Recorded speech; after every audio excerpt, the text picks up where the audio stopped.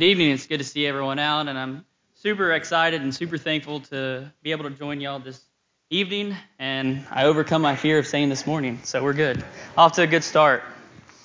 I appreciate the opportunity once again. I was told to kind of go over myself real quick.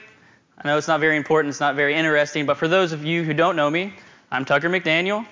I'm 26 years old. I come from a small little town called Trenton, Florida, just outside of Gainesville, Florida. I attended most of my life at Westside Church of Christ in Newberry, Florida, just right outside of Trenton. I worked for the Florida Department of Agriculture, and I decided that wasn't good enough. I wanted to go up to the United States Department of Agriculture. So I got my foot in the door in Springfield, Illinois in 2020. This is the congregation in which I attended, the only congregation in the area that I could find. It was a newer work started by Ken McDaniel, no relation. So it was a smaller group, as you could imagine, because it was a newer group. In 2021, I met the love of my life, Sarah Urban, and I personally moved to Macon, Georgia. She moved to Houston, Georgia. Not Houston, Georgia. There is a Houston County, Georgia, but no. Houston, Texas. And we got married in 2022. I moved to Macon for work with USDA. Decided a couple weeks after our marriage that I wasn't happy, not with her, but with my job. And we talked and prayed about it quite some time. And I called up Ken McDaniel, and I knew he was kind of a one-man show up there, and asked if he could use some more help, some more full-time help. So we moved back to Springfield in 2023, and I started the work there with Ken. And this is the new year. So that's my lesson this evening is new year, new me. And I was trying to figure out what I wanted to present with y'all this evening. And I actually want to go over what I went over at Springfield, since y'all are supporting me, and I'm super thankful for that. And not just money, but the love and support that y'all give and that I feel every time that I've come here. It's only been a few times, but I do appreciate it every time we arrive. So I want to tell you kind of some of the things that I personally want to do in my new work in Springfield as I help Ken and help the congregation and help the word of the Lord grow in Springfield, Illinois. So I want to present with you the lesson that I presented and shared with the people there of my plan and my expectation for the year to come.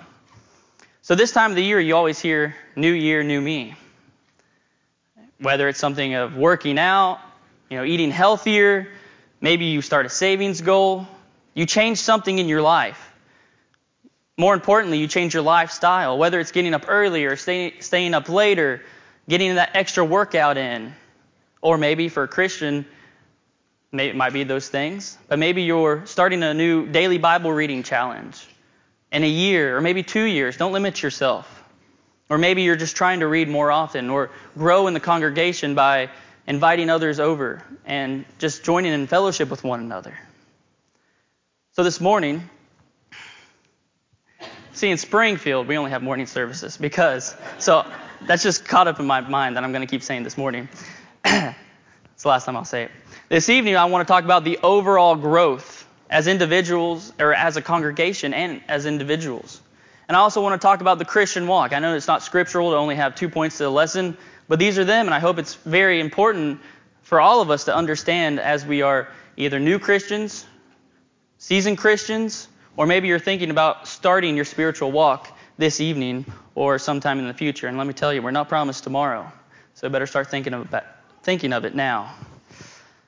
I want us to all grow this year, not just myself, not just Springfield, but I hope and pray all of you want to grow as well. And every time I make mention of you in my prayers, every time, not to follow the words of any of the apostles, but I do. When it comes to the work at Springfield, I always try to make a special prayer for each individual group that supports me, whatever the case may be, that the group here may also grow. So first off, we want to grow as Christians. And I want to tell you how I kind of came up with this idea.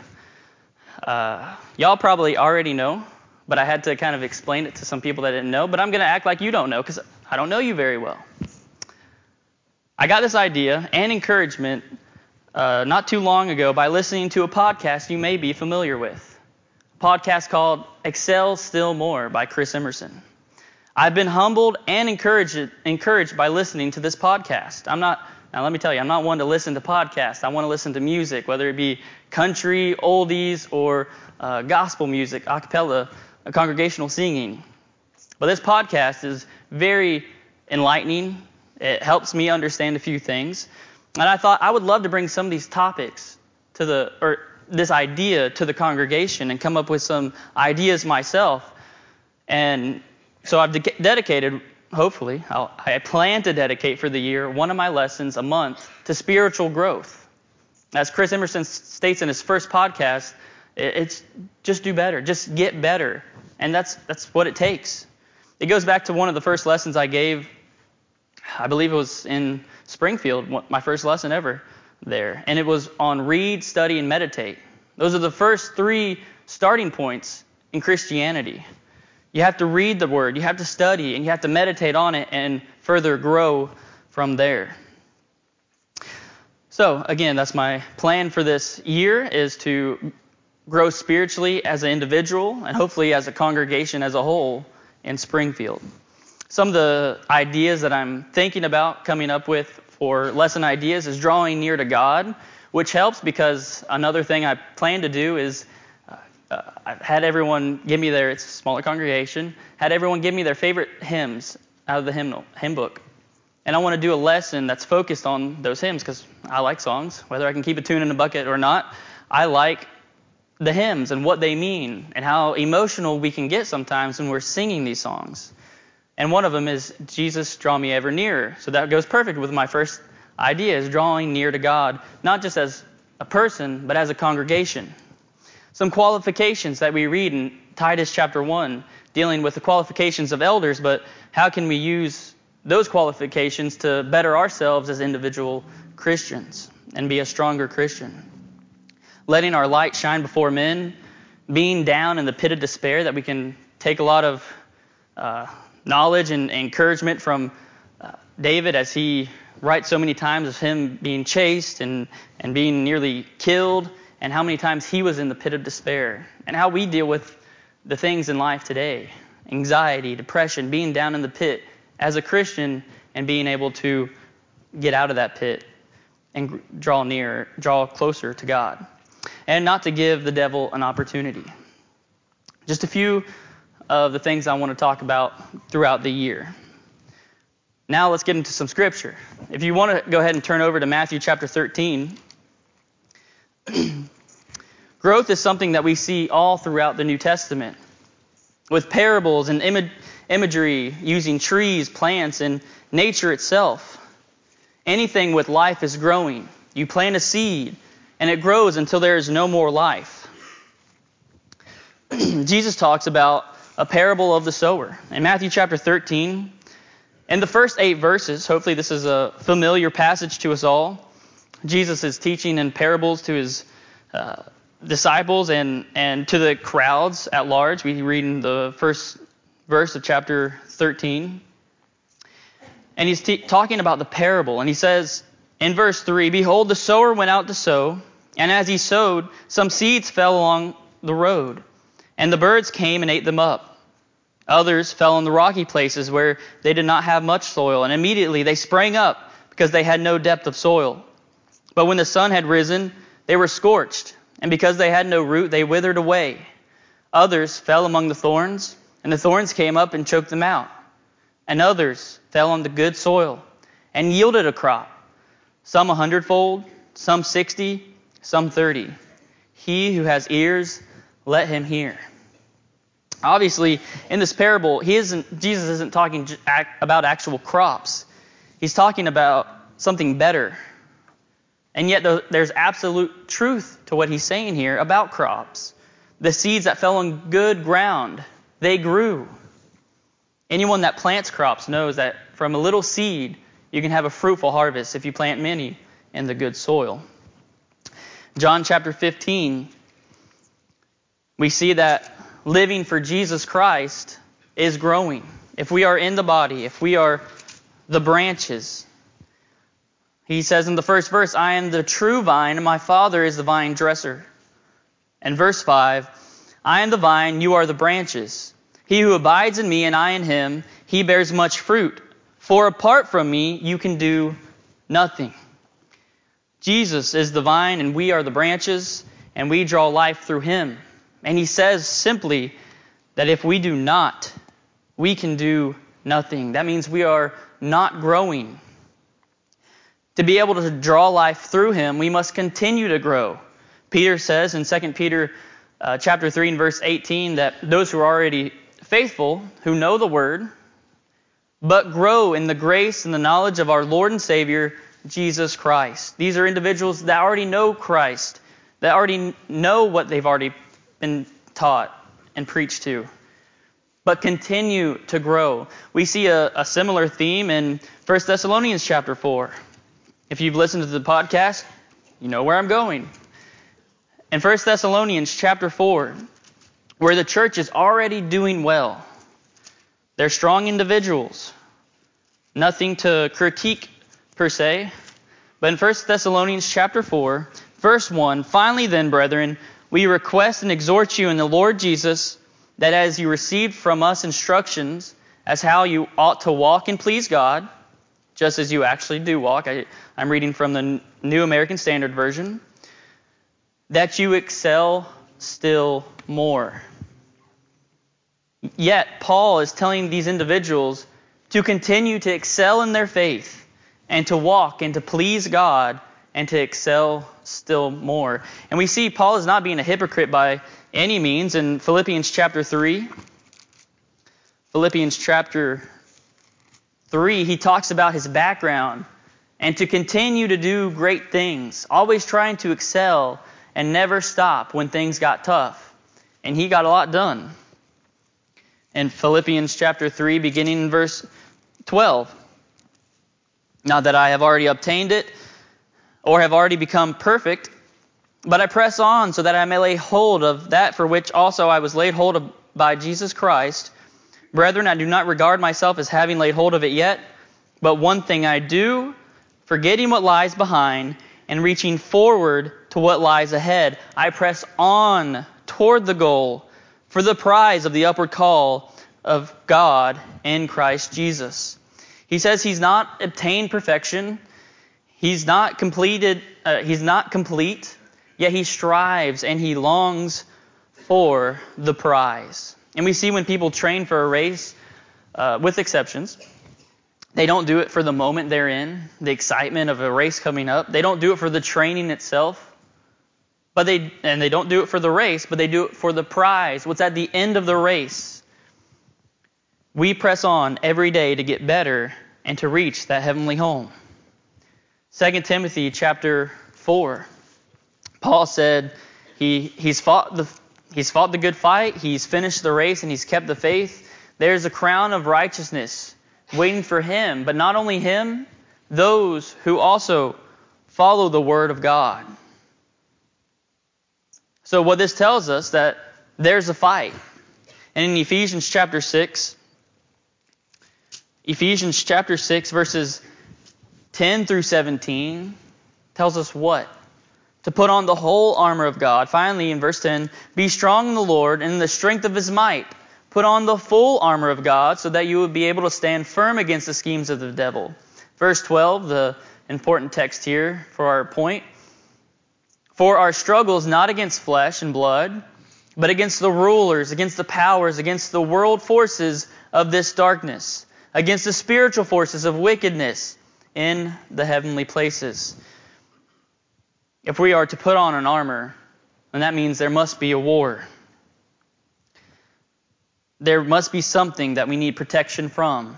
Thus, God gives his word and tells us that we need this armor and what it's for because of the spiritual warfare that is at hand. The race could mean a few things. And back in 2 Timothy chapter 4, verse 7 through 8, could mean a few things. The spiritual race to beat Satan and the foes, or to possibly gain Christians before life is over. But we know Paul is towards the end of his life when he's writing 2 Timothy, that his life is almost over. He doesn't know when it's going to be over. Neither do we, and that's an important takeaway. James chapter 4, verse 14, that you are just a vapor that appears for a little while and then vanishes away. So instead of saying we'll do this or that, if the Lord wills, he's saying that the race is almost over for him, and he's fought this good fight. There is a fight. There is a race. He's finished it, and now he's almost there to take home the prize. And everything he worked for will not be in vain, and neither will ours if we follow this Christian walk, which we will now talk about. He will be blessed, and then so will we. During our growth, we have to remember what we stand, where we stand, and what we stand for and by. Ephesians gives us this example. In Ephesians chapter 4, we'll spend a little bit of our time here, and it ties into the theme of the new year, new me, or the new me part. Starting a goal or a lifestyle and not stopping it just a few months after the new year started. This is a lifetime commitment as a Christian.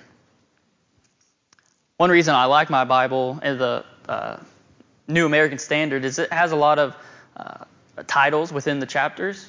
So this was actually called the Christian's Walk, and we'll go by it, verses 17 through 32.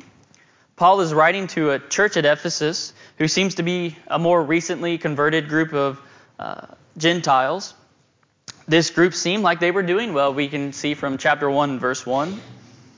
And it's similar to the book of Philippians, who Paul also writes from prison. We can see this account if you hold your finger here in Ephesians. I'm bad about that. We'll get there in just a minute. In hold your finger here and turn over to Acts chapter 19. We see the account of Paul at Ephesus. And I think it was interesting when I was doing this reading. It happens that while Apollos was at Corinth, Paul passed through the upper country and came to Ephesus, verse 1. And he found some disciples. He said to them, "Did you receive the Holy Spirit when you believed?" And they said to him, "No, we have not heard whether there is a Holy Spirit." And he said, "Unto what then were you baptized?" And they said, "Into John's baptism." Paul said, "John baptized with the baptism of repentance, telling the people to believe in him who was coming after him, that is, in Jesus." Verse 5, when they heard this, they were baptized in the name of the Lord Jesus. So it's interesting that Paul stumbles across some individual disciples, as he says, and he asks them, "Into what were you baptized? Or have you heard about the Holy Spirit?" And they're like, "We don't even know if it's real. We were baptized by a guy named John." And then Paul preached unto them the things of Jesus Christ, and they were then baptized. And this hit me when I was reading this, because I don't know if I just never paid attention to it, like we all should be paying attention to it. But it struck me interesting that when these individuals thought they were baptized, thought they understood what the Word of God meant, or what Jesus was, and what John was saying to them when he was baptizing them, they actually didn't. And this reminded me of myself. When I was younger, I was 13 years old, I was baptized. What was I baptized for?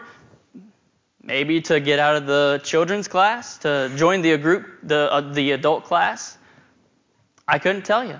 And I was at a preacher training camp, which is held in Springfield, Illinois, once a year for a week. And the discussion came up, and I started thinking about it and thinking about my baptism and what it meant. And at that point, I understood what it meant. But what I wasn't sure about was if I was baptized for the right reasons. So after pouring my heart out to some individuals there, and Ken being one of them, I wanted to be baptized again, so I knew that I was baptized for what I was supposed to be, that I now understood, that I now believe the words that Paul is saying, that John preached with the baptism of repentance, and that I knew the gospel at that point. So then I won't say rebaptized, I was baptized. I know that I'm saved now. I'm confident that I'm going to heaven. It's just interesting to see this group of individuals in Ephesus and how we can relate to some of them. turning back to Ephesians, knowing this is a faithful group now, that they were doing well, we will read verses 17 through 32. The Christian's walk. So I say and affirm together with the Lord. So this is not just Paul saying, these are my thoughts, like he makes mention in 1 Corinthians chapter 17, whether it's his opinion or whether it's something that the Lord had actually said. Regardless of that, these are inspired words from the apostles, from Paul. So whether it's his opinion or not, it's still inspired word of God. But he just reaffirms that together with the Lord, that you walk no longer as those Gentiles also walk, in the futility of their mind, being darkened in their understanding, excluded from the life of God because of the ignorance that is in them, because of the hardness of their hearts. And they, having become calloused, have given themselves over to sensualities of the practice of every kind of impurity with greediness. And he says, don't walk like you used to. Don't walk like the Gentiles also walk, in the hardness of their mind, being callous. If you work with your hands, you develop calluses, or play guitar, you develop calluses. You understand what that is. It's being hardened. Their hearts, their minds, it's hardened. And now they are practicing impurity with greediness. But he says, but you did not learn this. You did not learn Christ in this way as they have. If indeed you have heard him and have been taught in him, just as truth as in Jesus. And we know that from John chapter 17, verse 17, that the word is truth. That, verse 22, in reference to your former manner of life, you lay aside the old self, which is being corrupted in accordance with the lust of deceit, and that you be renewed in the spirit of your mind. Verse 24, that you put on the new self. There's no more old manner of life. There's no more of the old man. You put that away. You put on this new man. Because of that, you put on this new self, which is in the likeness of God, has been created in righteousness and holiness of truth. Therefore, because you are a new creature, lay aside falsehood. Speak truth, each one of you, with his neighbor, for we are members of one another. Be angry and do not sin. Do not let the sun go down on your anger, and do not give the devil an opportunity. Reading this is when I develop one of my points of spiritual growth for this year. Do not give the devil an opportunity. He who steals must steal no longer, but rather he must labor, performing with his own hands what is good, so that he will have something to share with those who have need.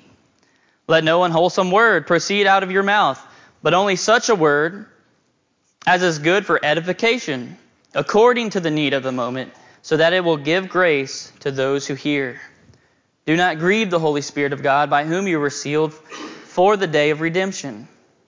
Once again, he says, let all bitterness, wrath, anger, clamor, slander be put away from you with all malice.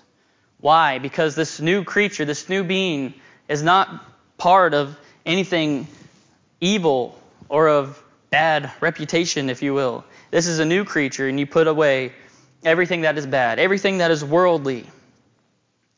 Verse 32, be kind to one another, tender-hearted, forgiving each other, just as God in Christ also has forgiven you. They are doing well, but we still see their need in excelling still more in their faith, just as Paul tells the Thessalonians. In the letter to the Colossians, Paul tells us once again about our new self. Colossians chapter 3. This letter begins with a thanks from Paul to God on behalf of the church at Colossae for their faith in Christ and their love for one another. Colossians chapter 3. And we can see in the first couple of verses that you are to set your mind on things that are above, where Christ is seated. For you have died, and your life is hidden with you in God, verse 3. That old self is dead. You can't bury it back up and put it back on because it is in the grave, it is dead. It is in the watery grave of baptism. You are a new creature. We'll look at verses 5 through 14. Therefore, because this is a new self, because you set your mind on things above, that Christ is in our life. Therefore, consider the members of your earthly body as dead to immortality, impurity, passion, evil desire, and greed, which amounts to idolatry. For it is because of these things that the wrath of God will come upon the sons of disobedience. Have you ever seen the wrath of God come upon those who are disobedient in the Old Testament? It's not pretty. But now, verse 7, and in them you also once walked, when you were living in them. But now you also put aside all anger, wrath, malice, slander, and abusive speech from your mouth. Do not lie to one another, since you have laid aside the old self and its evil practices. Once again, laid aside the old self. It's dead. It's not to be messed with. It's not to go back to. And you have put on, verse 10, the new self, who is being renewed in a true knowledge, according to the image of the one who created him. I think it's easy to understand who that one is that has created us. A renewal in which there is no distinction between Greek, Jew, circumcised, uncircumcised, barbarian, Scythian, slave, and free man, but Christ is in all and in all. So those who have been chosen of God, holy and beloved, put on a heart of compassion, tenderness, humility, gentleness, and patience. Ooh, that's a hard one. Bearing with one another and forgiving each other. That's another really hard one. Whoever has a complaint against anyone, just as the Lord forgave you, you also should do. It's touched on a lot this morning, and I appreciate the thoughts of this morning's lesson. It's hard to forgive one another, but who are they really sinning against? You might be affected, but it's God. If God forgives them, then we should forgive them, because God forgave us. Beyond all these things, verse 14, put on love, which is the perfect bond of unity. Don't do those old things. Don't have anger. Don't have malice. Don't say those bad things. That's the old self. This new self is kind. It's humble. It's gentle. And it's patient. But most of all, it's loving. That's something that's hard for a lot of individuals, for a lot of Christians to do. But brethren, we have an obligation as individual Christians to love each other. I can't tell you how many hymns that we sing about love or love for the brethren. When we sing them, do we mean it? Are we singing with anger or hatred towards another brother when we sing these songs? We mustn't lie to ourselves when we sing them if we understand them and know God's word. John, there's a list here, so if you're writing it down, we don't turn there, but I'll just list them off about love. There's a lot. I've narrowed it down. John chapter 13, verse 34. Chapter 13, verse 34. A commandment I give to you, that you love. That you love one another, even as I have loved you, that you also love one another. John 15, verse 12. This is my commandment, that you love one another, just as I have loved you. Romans 12:10. Be devoted to one another in brotherly love. Give preference to one another in honor. And finally, 1 John chapter 4, 11 through 12. Beloved, if God so loved us, we also ought to love one another. No one has seen God at any time. If we love one another, God abides in us, and His love is perfected in us. The list goes on and on and on. But love is the key in any relationship, which means it's the key in our relationship with God as we walk worthy and grow in love. Lastly, in this point, we'll turn over to 1 Corinthians chapter 13. The chapter of love, if you will. A lot of people call it. 1 Corinthians chapter 13. Paul just got done in chapter 12 speaking about spiritual gifts to the Corinthians, and he goes on. And he says in verse 1, "If I speak with the tongues of men and of angels, but do not have love, I have become a noisy gong or a clanging cymbal. If I have the gift of prophecy and know all mysteries and all knowledge, and if I have all faith so as to remove mountains, but do not have love, I am nothing. And if I give all my possessions to feed the poor, and if I surrendered my body to be burned, but do not have love, it profits me nothing. Love is patient, love is kind, and it does not get jealous. Love does not brag and is not arrogant." And he continues on. But he says about all these things, "If you do not have love while doing this, you are nothing. I am nothing if I do not have love." Now, we don't have those kind of gifts today, as he's talking about here in 1 Corinthians. But we do have our own unique gifts, our own talents, if you will. And if we do not use our talents with love for the Father or for each other, just as we mentioned, then it is meaningless. We first have to get our heart in line with the Word of God. We have to love one another, understand what love is, before we try to serve Him. And I want to conclude with one more parable. In Matthew chapter 25, gives a great illustration. Matthew chapter 25, Jesus is talking about the parable of the talents, and it gives a great illustration to excelling more. Each servant was given to him what they could handle. It's a lengthy reading, so if you will, if you remember it, good. If you don't, go back and read it. I encourage you to do that. The first and the second individual doubled their money, if you will. They gained. That's the key. The master was so pleased because they took what they had and weren't afraid of the outcome. And great was their reward.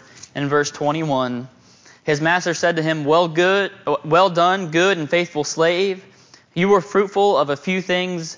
I will put you in charge of many things. Enter into the joy of your master." The 1 talent man, on the other hand, he was afraid of what the outcome might be. He took and hid what he was given. And we see in verse 25, he said, "I was afraid and went away and hid your talent in the ground. See, you have what is yours." But verse 26 says, his master answered him and said to him, "You wicked, lazy slave, you knew I did not reap where I do not sow and gather where I do not scatter seed. Then you ought to have put my money in the bank, and then on my arrival I would have received my money back with interest.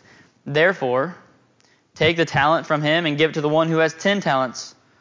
And I skipped the part I wanted to go over. I apologize.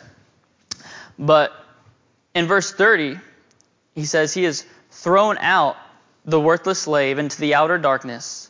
In that place there will be weeping and gnashing of teeth. That was the outcome of that individual in this parable. Verse 26. Maybe I read this, I already forgot. But his master answered, said to him, "You wicked, lazy slave." I remember now, I did say that. That's the point. That's the point of this one individual. Jesus gave these parables to his disciples on the Mount of Olives back in chapter 24 of his coming, because they kept asking him to tell him, what do these things mean? And then we get to chapter 25, and he's still continuing of his coming. And I think he ends on a good one, though they are all good. It doesn't matter the talent that you have. We all have different talents. The point of the parable is, as long as you are growing, as long as you are still excelling, because we won't all grow the same. We all don't have the same talents. We have different talents. We grow differently at different speeds. But regardless, we all need to grow. Jesus gives us talents to use. Are we using them? Are we doing His will and not of our own? Or are we hiding them? We have physical talents that can be used for spiritual outcome. Will you be told to enter into the joy of your master? Or will you be called a wicked and lazy servant because you hid your talent? You didn't use it. I hope this has been encouraging and not too confusing. I hope this year that not only in Springfield and myself can grow, that everyone here grows. Not just the number, though number is important, contrary to popular belief, because guess what? Number are souls that are saved. People that are saved in this world. We already said to ourselves this morning that we want to save people, didn't we? Numbers matter because those are souls that God adds to the kingdom. But we also want to grow in here. We want to understand the Word of God more, and we want to understand to love each other a little bit better. Will you bow with me in prayer? Our gracious, loving Heavenly Father, we come humbled before your throne this evening, asking that you would give us the growth that we desire. We pray that we desire more of the Word, not just the milk, but the meat. That we truly dive into your Word, that we read it, and that we study it, and that we meditate on the things in which you have for us. That we will be diligent servants unto you, that we will proclaim your gospel in hard to proclaim areas. But we ask, Heavenly Father, that you would help us in our walk with you and with each other. And we are so thankful for the individuals that have chosen this walk, that we can help encourage and that can help encourage us. We ask that you'd help us grow this year and all of our life, for we don't know when our time here on earth is over. But until then, Father, we ask that you'd be with us as we read your word each and every day, and as we grow stronger and closer unto you. We ask for courage and help as we spread your gospel into a community that doesn't want to hear you and that persecutes us for your name's sake, but that you'd be with us and encourage us along the way to continue spreading your word, for you have entrusted us with such a great gift of your word to spread to others. We pray that you be with this congregation here, that they will grow, that I will grow, and that congregations all around the world will continue to grow in the grace and the knowledge of your Son. And it is through his name that we pray. Amen. Typically, a lot of my lessons don't have invitations unless they need it, because this is a call to grow together. You're not alone. Look around you. We have a lot of individuals that are out there to help. But this evening, if you aren't growing and you become stagnant, you become lukewarm, that the Lord doesn't want you anymore. He always wants you, don't get me wrong. That he spews you out of his mouth, that you're not growing, you're just staying stagnant, and you need help with that. Please come forward as we together stand and sing.